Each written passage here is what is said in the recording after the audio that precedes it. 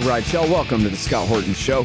I'm the director of the Libertarian Institute, editorial director of antiwar.com, author of the book Fool's Errand, Time to End the War in Afghanistan, and the brand new Enough Already, Time to End the War on Terrorism. And I've recorded more than 5,500 interviews since 2003, almost all on foreign policy, and all available for you at scotthorton.org. You can sign up for the podcast feed there, and the full interview archive is also available at youtube.com/Scott Horton Show. All right, you guys, on the line, I got Dave DeCamp, news editor at antiwar.com, news.antiwar.com. Hey, bud, welcome back. Hey, Scott. Thanks for having me back. Oh, man, happy to have you here. Lots of bad news to discuss. My friend Daryl Cooper is in town, my co-author of our upcoming book on the Ukraine war. Provoked. Nobody steal that title. Provoked. America's role in the Russia-Ukraine war. And he was saying to me about how they just put this new general in charge, and he's the guy who was in charge of the air war in Syria. And he is, now the combined commander of all forces, replacing whoever the guy. And then he was saying, so, in the war, the Russians, he said, in our wars, the first thing we do is we send our planes in to take out all their electricity. And not only that, but like their water and everything, make sure to leave them, essentially blind as we come for them. And the Russians have not done that. Here, the Ukrainians have been on the internet the whole time. And they've waged this war for whatever reasons, seemingly for some sort of public relations reasons, or I don't know exactly what.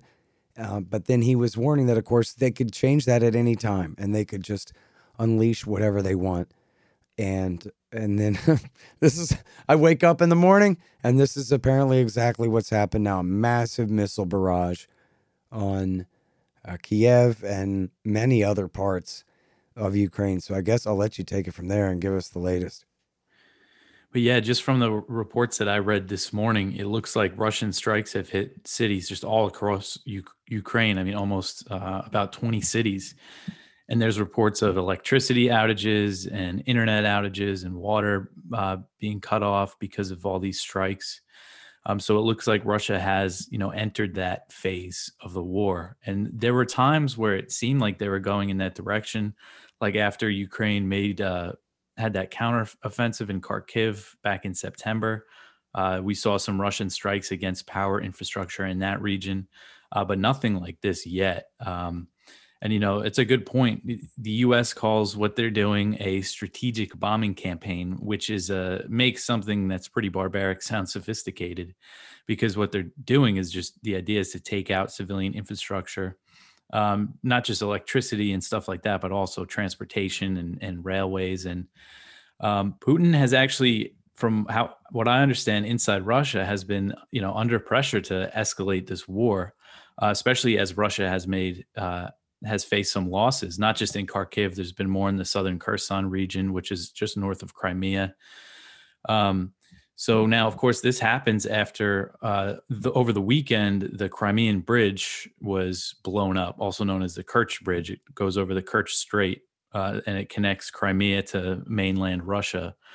And it looks like there was a truck bombing, and it killed a few people, 3 people, and it's a civilian bridge.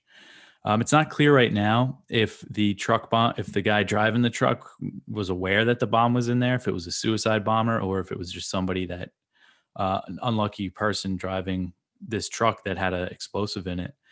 But as soon as that happened, you saw Ukrainian officials celebrating it. Many hawks in the U.S.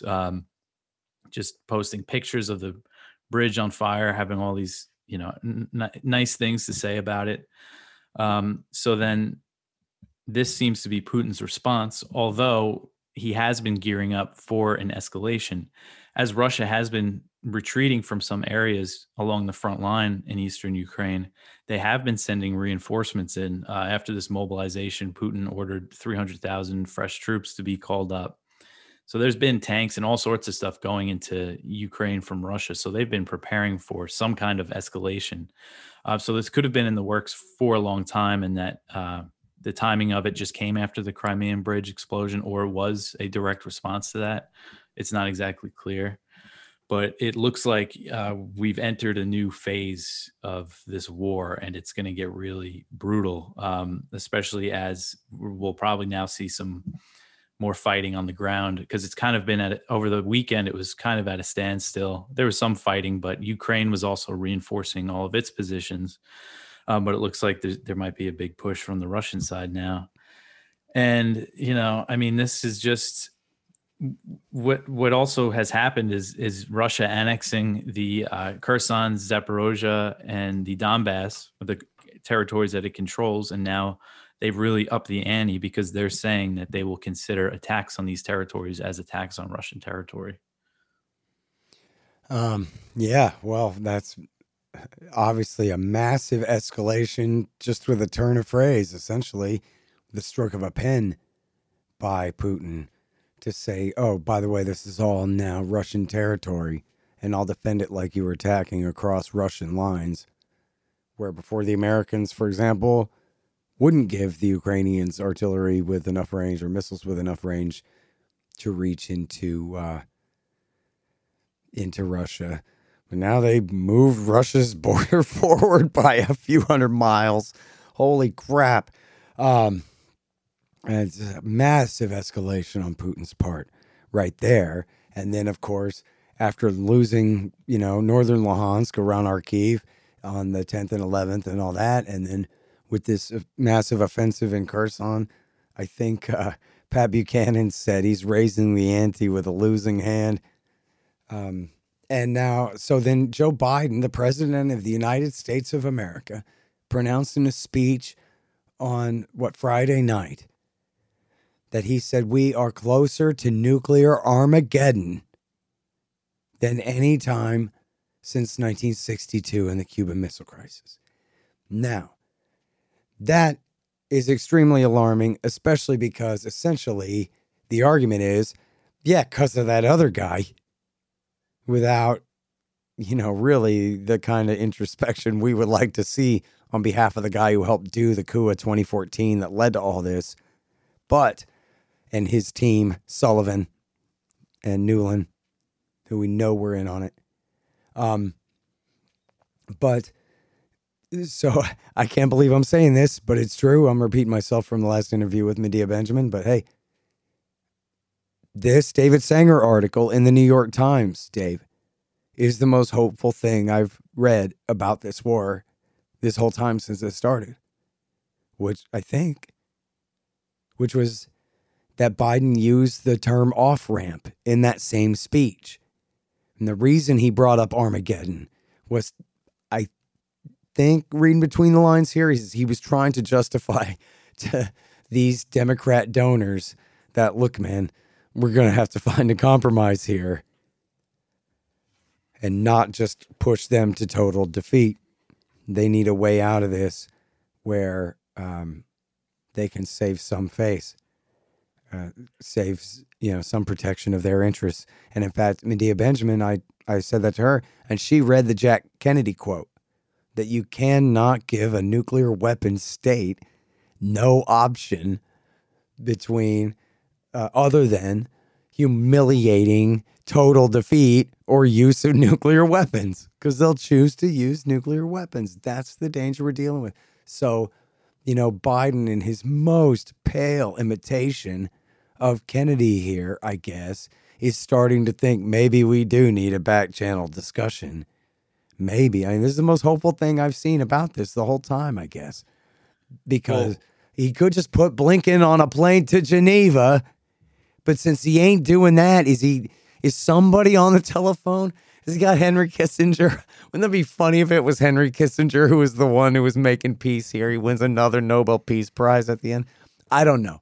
And it's great, too, that it's a David Sanger article, because he's the single worst human at the Times. But anyway, point being that, maybe the White House is finally as alarmed as you and I are about where they've helped to take this crisis and really are looking for a way out. You know what I mean? It's their off-ramp, too, if they can build one for the Russians, right? So I don't know. Well, yeah, I mean, that's kind of how I took it when I saw Biden say that we're closer to nuclear Armageddon than at any time since the Cuban Missile Crisis. I mean, if he really thinks that, that has to mean that he's doing something to kind of de-escalate or ease tensions. So hopefully there's back channel talks. Just because we are just bombarded with bad news, I kind of tried to take him saying that as maybe some good news here, that they're rethinking it. And like you mentioned, what Putin did by annexing these territories and saying that they're going to be Russian forever is that he's saying it's, it's absolutely unacceptable for them to lose those territories and that they'll do anything to defend them. As he said, to defend what he called their territorial integrity. And then other Russian officials have made clear that, yeah, that means nuclear weapons. And maybe Biden is realizing that. And I wonder if he understand if he knows the mistake that he made in funding this war, because if you look at the potential peace deals that were on the table before Russia invaded, if the Minsk Accords were enforced and Ukraine gave some autonomy to the Donbass, they would have finally given up claim to Crimea eventually as well. But now Ukraine is looking at losing all this other territory, and as it continues, as these strikes across Ukraine are showing us, they're going to lose a lot more if this war keeps going. And Russian officials like Lavrov, the foreign minister, has said basically like, we're going to keep pushing as far as we have to like eliminate the threat from Kiev. And that could mean after they consolidate right now, I think they're going to focus on taking the rest of Donetsk and to really just have complete control over the Donbass region. But then after that, maybe they'll go towards Odessa. And then who knows if they could just keep pushing further into Ukraine. So hopefully there is some people coming to their senses in the White House. But again, I mean, they just passed this new about $16 billion in new aid for Ukraine, which brings the spending for the war up to $67 billion, which is more than Russia's entire military budget was last year. It's just an incredible amount of money that they're spending on this war. So Yeah. At the same time, it's hard to believe that they'll just kind of turn that off. And also, I mean, they're not just sending weapons. I mean, they're really providing Ukraine with a lot of intelligence. Well, and the training to use those weapons too. And enough time has passed that I guess enough, well, I don't know how much of this is just propaganda or, representative of the actual front, but I've seen a lot of footage of Ukrainians using HIMARS and these other weapons. And quite pleased. They're like, man, we used to have this Soviet-built crappy military. Now we're firing NATO's best at these bastards. Take that. And so that seems to have been decisive in some places, or, the margin of victory, as they say.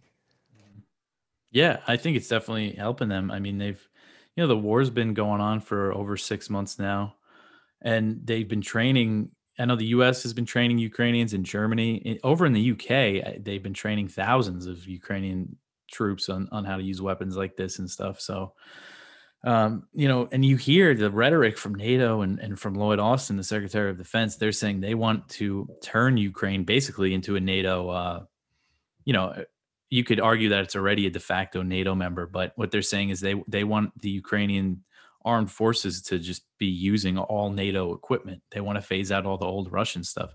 So they have plans to be supporting this war for years and years. And Austin keeps saying that they're going to support Ukraine for the long haul. So that's another reason why, maybe they're not actually thinking about de-escalating here, because they just have these great plans for Ukraine and for other countries in the region, all the former Soviet republics and stuff there. They're trying to phase out all their Russian equipment. So the U.S. weapons makers are going to just be making a killing on all of this. But besides just sending weapons and training, they're also providing intelligence. They say that they don't help them pick targets, but they're, providing them with targeting intelligence from how I understand it. And there's also CIA on the ground, according to the New York Times. And recently, just the other day, the Intercept reported. And I usually, I wouldn't use the Intercept, especially because it came from James Risen, who's a big Russiagator. But buried in this story that he wrote about how the CIA predicted the war wrong, it said that there are U.S. special operations forces on the ground. And there weren't many details about it, but I mean, it's not really a surprise, but that seemed to be the first confirmation that I saw that it was U.S. special operations forces there. I knew that there are forces from Britain and other NATO countries, but the U.S. is very, who knows what they're doing in the country? How involved are they really with the war? They're helping Ukraine war game their counteroffensives. So it's just the U.S. is so involved, and right now, really, Russia has, this idea, kind of a lot of the accusations against Russia that they did the Nord Stream pipeline bombing, which I think doesn't hold up because Russia doesn't have an interest in bombing its own pipeline. But if you hear what people on CNN are saying, is that like, oh, they need a false flag to justify an escalation in the war, but they don't need that. They have all the pretexts they need. When Putin did invade on February 24th, that was when, he stopped caring what the West was going to do. He outlined in that speech a case for invading and conquering the entire country at that point. I don't think that was necessarily his intention, but that was certainly as far as his argument went. His argument went as far as Romania and Moldova and Poland. I saw it. Yeah. So, yeah, you're right about that. And, of course, because they just can't admit that, of course, it was the Americans and their allies who did it. Why would the Russians do it? If the Russians wanted to jerk the Germans' chain with the gas, then it would be better to leave the pipeline intact so they can turn it on and turn it off and all this. Supposedly, that's the whole point, is to extort the Germans. So they're going to blow up their own pipeline so that they can no longer extort the Germans? Okay. Anyway. Yeah, it really they're dumb, but they're not stupid, right? Yeah. But still, it's just amazing how much they've tried to blame Russia, like in the media and stuff, even though it's just so obvious. Hey, look, all the same sources that told us that Hunter Biden's laptop was somehow manufactured in Moscow and then planted at this repair shop in Delaware, they're all real sure.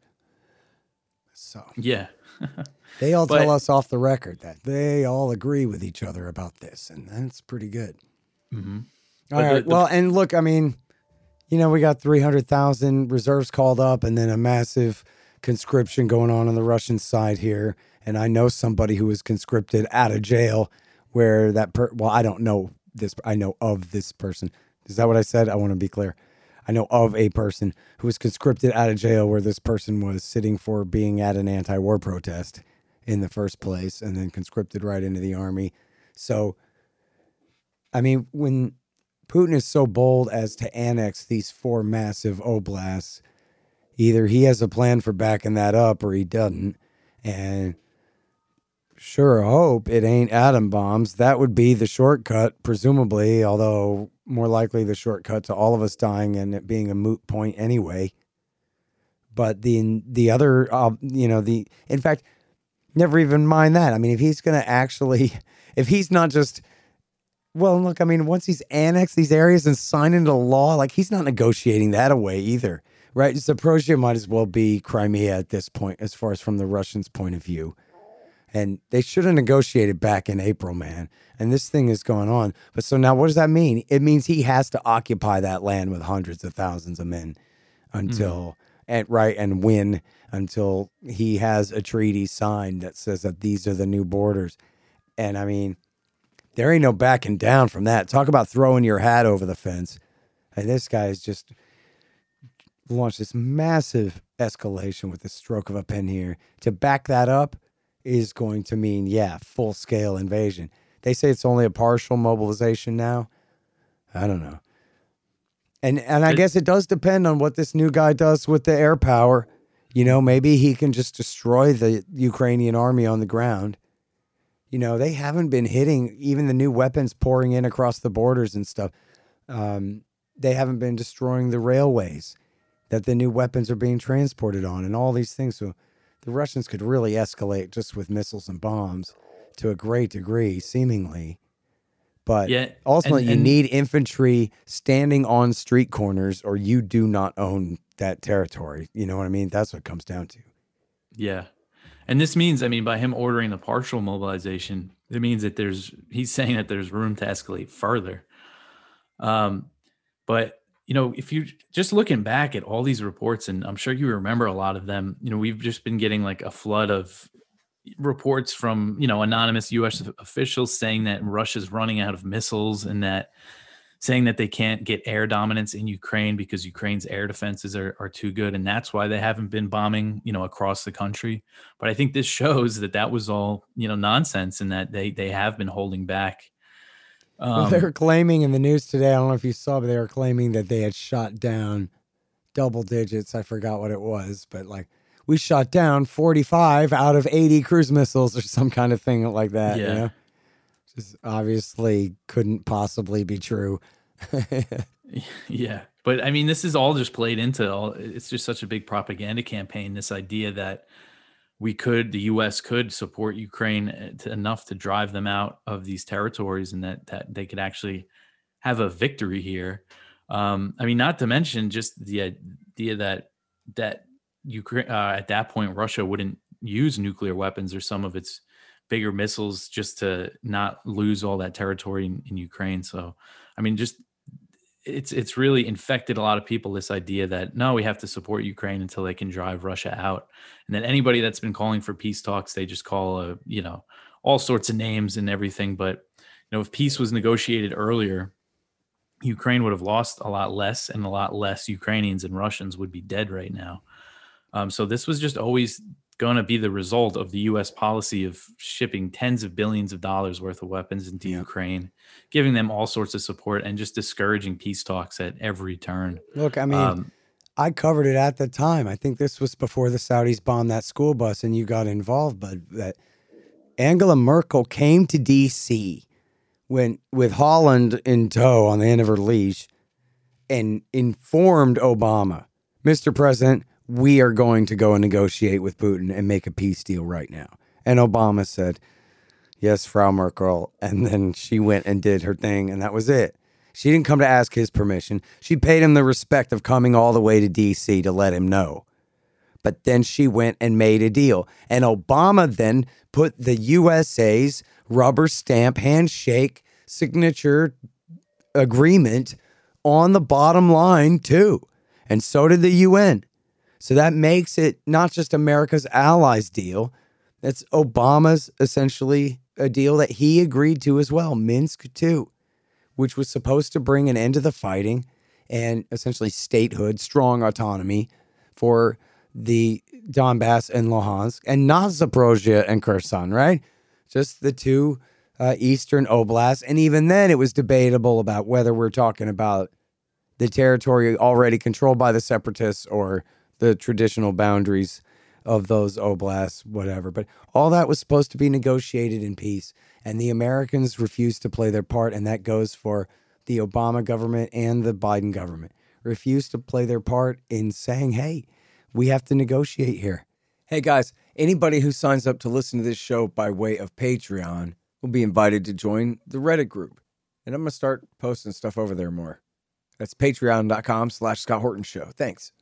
Hey, y'all, LibertasBella.com is where you get Scott Horton Show and Libertarian Institute shirts, sweatshirts, mugs, and stickers and things, including the great Top Lobsters designs as well. See, that way it says on your shirt why you're so smart. Libertas Bella, from the same great folks who bring you ammo.com for all your ammunition needs, too. That's LibertasBella.com. You guys check it out. This is so cool. The great Mike Swanson's new book is finally out. He's been working on this thing for years. And I admit I haven't read it yet. I'm going to get to it as soon as I can, but I know you guys are going to want to beat me to it.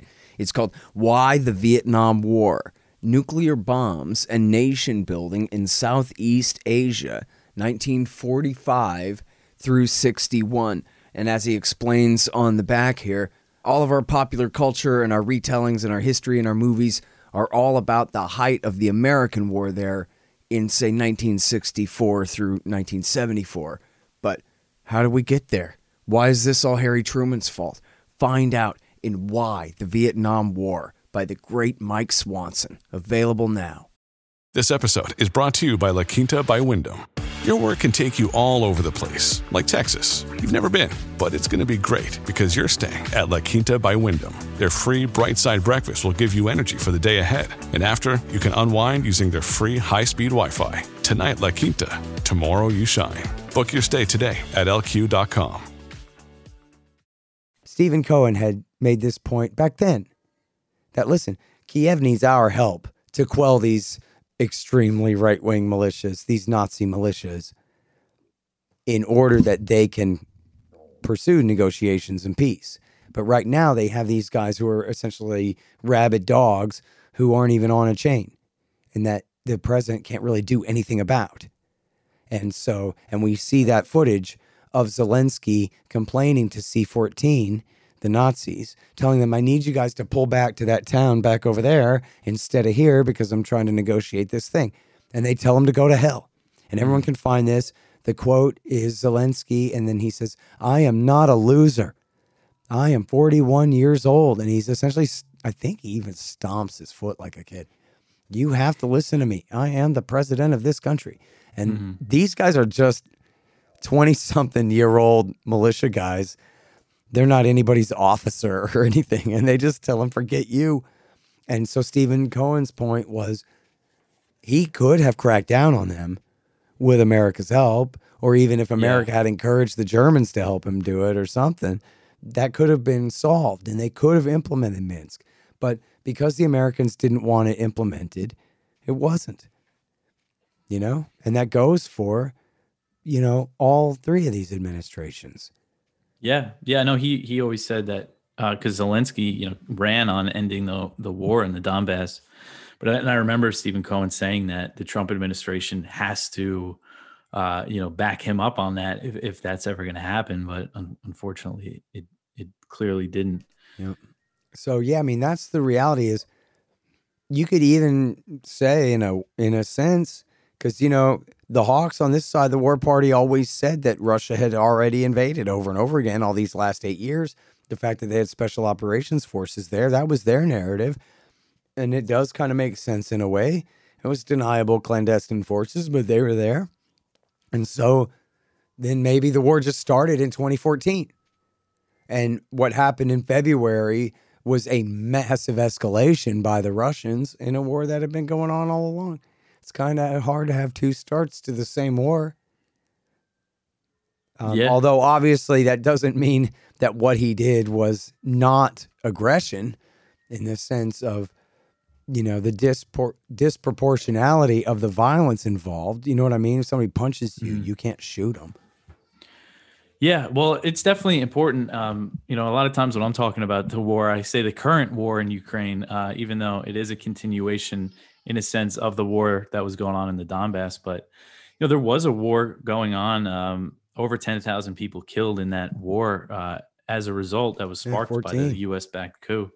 And lots of civilians were killed, and Ukraine, the Kiev government was bombing civilian residential areas and stuff for years. I mean, it was at a stalemate most of the time, but there were still flare-ups a lot. So the people there have been living, in a war zone for years and years.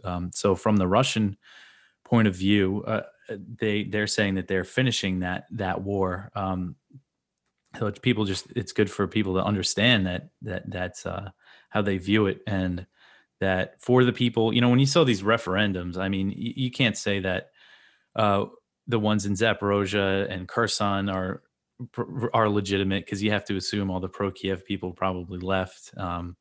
But in the Donbass, I mean, people there have been asking to join Russia since 2014, and Putin said no. So it's not just totally black and white, like Russia is the aggressor. They definitely are in a sense, but there's just a lot more to the story. And they try to erase this history. History starts at February 24th for the U.S. media. That's why they call it an unprovoked war. Yeah, man. They sure do. And it's funny, of course, they have to insist that it's unprovoked, because then you might ask, well, what provoked it? And I guess that works. I guess people. Well, even if you think about the word provoked, like, it's not like I mean, some murders are provoked. It doesn't Yeah, mean it doesn't that they're justify right. it, right? Yeah, it's just about everything is provoked, unless somebody's like a serial killer, like a total sociopath or something. But No, man, yeah, if you're a murder detective and you're seeking the motive of a crime, that makes you an apologist for the murderer. exactly. That's why you went into detective work in the first place, so you could excuse away the murders that you solve. Yeah, so it's really just Orwellian in a sense.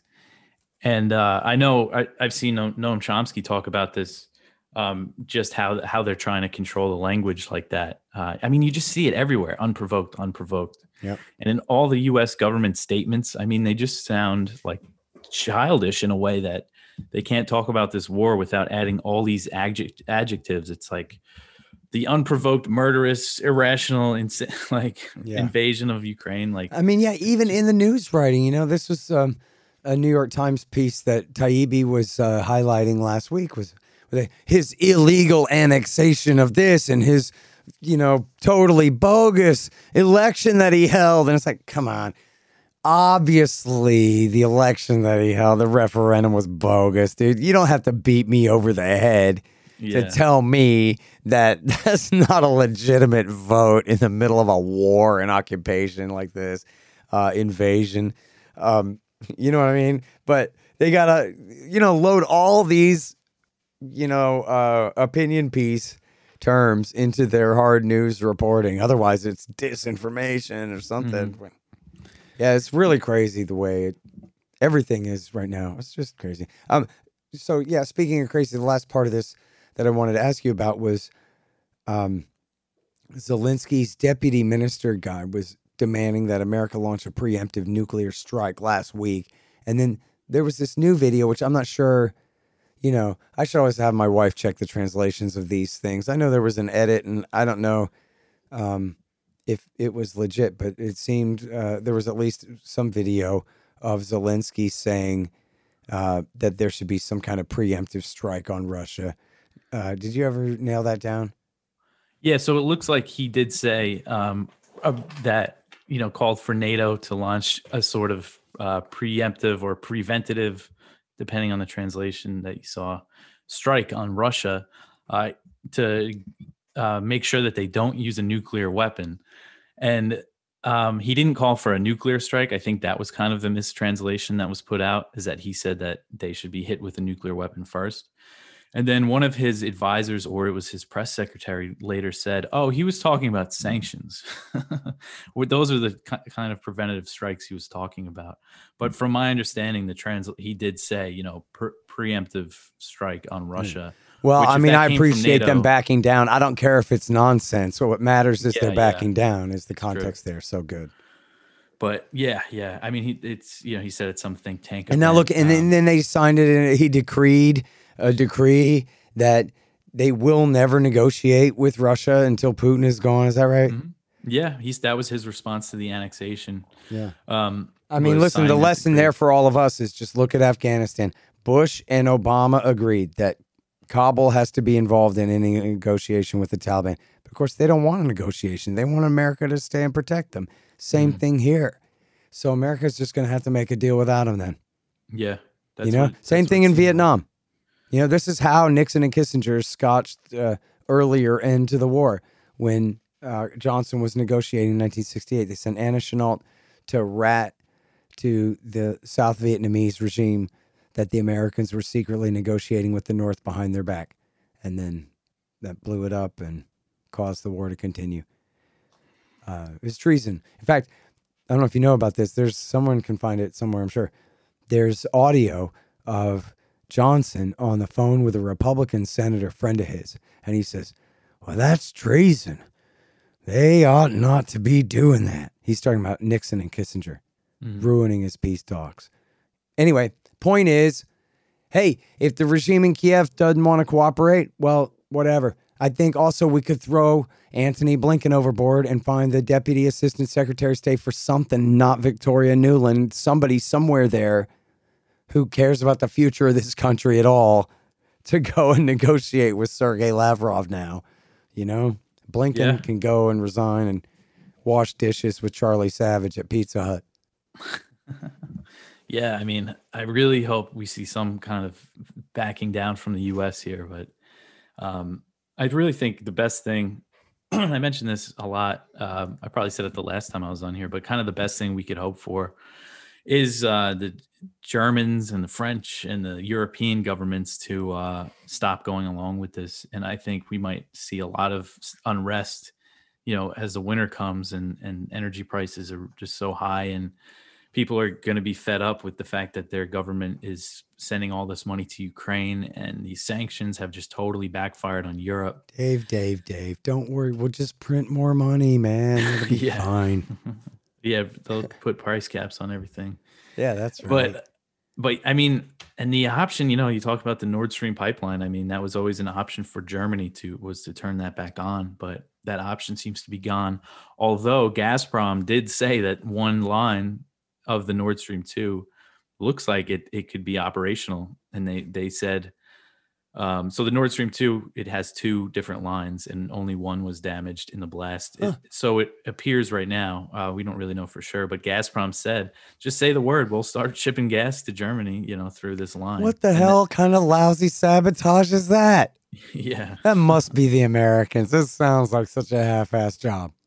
And then Nord Stream 1, they got both lines there, but I can hear Sherry Bobbins singing her song right now. I'm not going to replicate it, but I'm just telling you it's in my head. All right, real quick before we go, Dave, tell us about the fund drive at antiwar.com going on right now here. Yeah, so it's that time of year again where we have to ask our readers to pitch in and donate. That's how we get by. We are entirely reader funded, and we've been getting some pretty serious endorsements from people. We had a letter from Noam Chomsky saying that, we dropped him a line, asked if he would write a letter for us, and he wrote an amazing letter basically saying that he relies on antiwar.com as a news source. He called us an unflinching source of truth. So that was very cool. He mentioned some specific things that I've covered in my writing. So it's just very cool to know that, Chomsky is reading us. Hell yeah. And now today we have, if you look at the top of the page, Colonel Douglas McGregor gave us a great endorsement. You could read that. And we got more people coming. We've been reaching out to people that we know that read us and appreciate us to give us a good word, just because, it's been hard for everybody. So it's been getting harder to raise money, but that's what we need to get by. And also, besides all the work I do writing in the news section, I also just started a podcast where I go over my news stories every day. And you could listen to the audio version wherever you listen to podcasts. You could watch on YouTube or Odyssey. I do a little video. So that's just another way I'm trying to get this information out there. So if you appreciate what we do, not to mention all the great writers in the Viewpoint section and all the help we've been getting from you, from Kyle Anzalone, who's our opinion editor, but also a writer at the Libertarian Institute, and Connor Freeman and Will Porter. We've been using a lot of their stuff. So we just have a ton of content, and people should donate. Absolutely right. Antiwar.com/donate. Thank you, Dave. Thanks, Scott. All right, you guys, and I think you already know that Dave is the one single best and most important reason to donate to antiwar.com. What he's done with the news section there at news.antiwar.com has just been absolutely fantastic. He's written thousands and thousands of articles, writes sometimes 10 a day, something like that, explaining not just the news. Hey, everybody, here's what the Washington Post is saying, but here's how you could understand that if you remember what they said last week, kind of thing. And then you can get, it's biased and filtered, but it's by my man, your man, that you can trust to, explain what the Post and the Times really mean when they claim what they claim. And so I know I rely on them. I know you rely on them. News.antiwar.com for Dave DeCamp, and antiwar.com/donate to keep him at work. Thank you. The Scott Horton Show, Anti-War Radio, can be heard on KPFK 90.7 FM in LA, APSradio.com, antiwar.com, scotthorton.org, and libertarianinstitute.org.